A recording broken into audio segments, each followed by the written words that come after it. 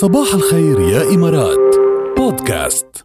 انت بتقول انه قهوتها غير. ايه طبعا دايما قهوتها عامله هاشتاج قهوتي غير. دايما قهوتها غير بدنا نعرف بشو يا بدنا نعرف بشو بدنا ندوق. ايه وبتي بتشربها بمزاج للقهوه يعني الست لازم تكون غير شكل قدامها والمود عالي مع اغاني فيروز يعني ايه عندها طقوسها الخاصه بالقهوه. صحتين وهنا يا رب.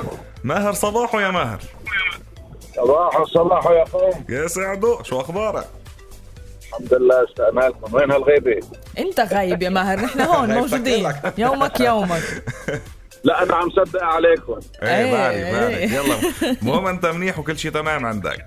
انا الحمد لله كثر خير الله، الامور بخير والحمد لله.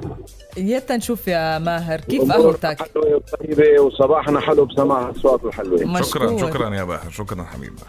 الله يخليك. هات لنشوف القهوة كيف؟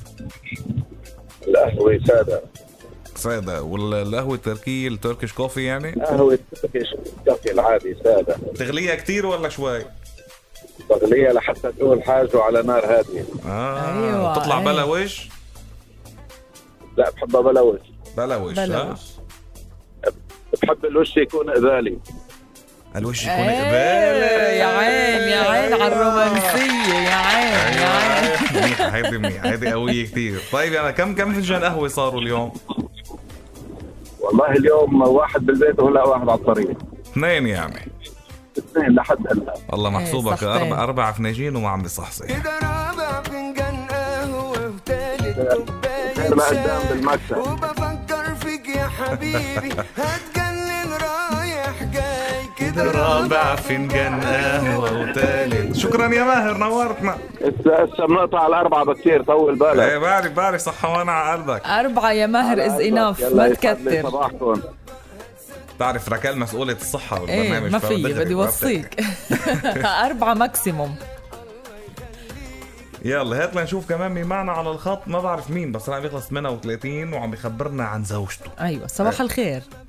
صباح الورد يا هلا. شادي معكم. يا شادي كيفك؟ كيف صباحك؟ الحمد لله ماشي الحال الحمد لله. صباح الخير. شو يا ابو شاد هات لنشوف شو القصة معك انت. اول شي خبرني عن قهوتك إلك. انا والله خفيف بشرب قهوه. انا بالمناسبات هيك قعدة رواق بشرب 1 فنجان قهوه، بس مرتي مواظبه عليها يعني كل يوم الصبح مدمنة قهوة. أيوة. يعني بتحط هالقهوة، بتحط هالركوة، بتشم ريحتها، تقاليد القهوة، بتحط لك جنبها بسكوتة. يا لطيف. بتضبط القعدة وآخر شيء الفنجان بضل مثل ما هو، بيصفى آخر شيء بالمجلس. ما بحياتها شربت فنجان قهوة. شو عم شرطك بتخلص القهوة، نحن بنروح بنجيب كيلو قهوة بنحطه بالبيت. شو طب ليش بتعملها إذا ما بتشربها؟ هيك شغل رواق. بتحب الريحة، بتحب التقاليد، بتحب وبتقلها بدك تشربيه فنجان قهوة. ايه خلي لي بدي اشربه. بس ما بتشربه. واخر شيء ما تشربه بيركب. لا بس ما انه اوكي حلو الرواق والاجواء بس انه انعملت له اشربيه وبتصورها وبتحطها على الانترنت وفيسبوك وانستغرام واللي بدك اياه. لا هو ليك هيدا كثير اشياء صارت تنعمل للتصوير حبيبنا. بس عرفت كيف؟ انا قلت بده يقول لي انه الاولاد ما بيخلوها تشربها لانه لا كل يوم فنجان قهوه لابد منه الصبحيات. بحياته ما انجرب. خلص مهم بتحب ريحة القهوة بالبيت كمان. ريحتها مش هيني للقهوة قد ما طيبة بتكون الصبح. شو بدنا نقول لها صحتين ما بتشربها. شو بدنا نقول لها؟ مش قادرين نقول لها صحتين وانا يعني بس انه خلص اوكي صباحو نورتنا. هلا وسهلا فيك يا ميت. هلا يمكن اغرب شيء اليوم بنسمعه. ثانك يو يا احمد. ايه والله.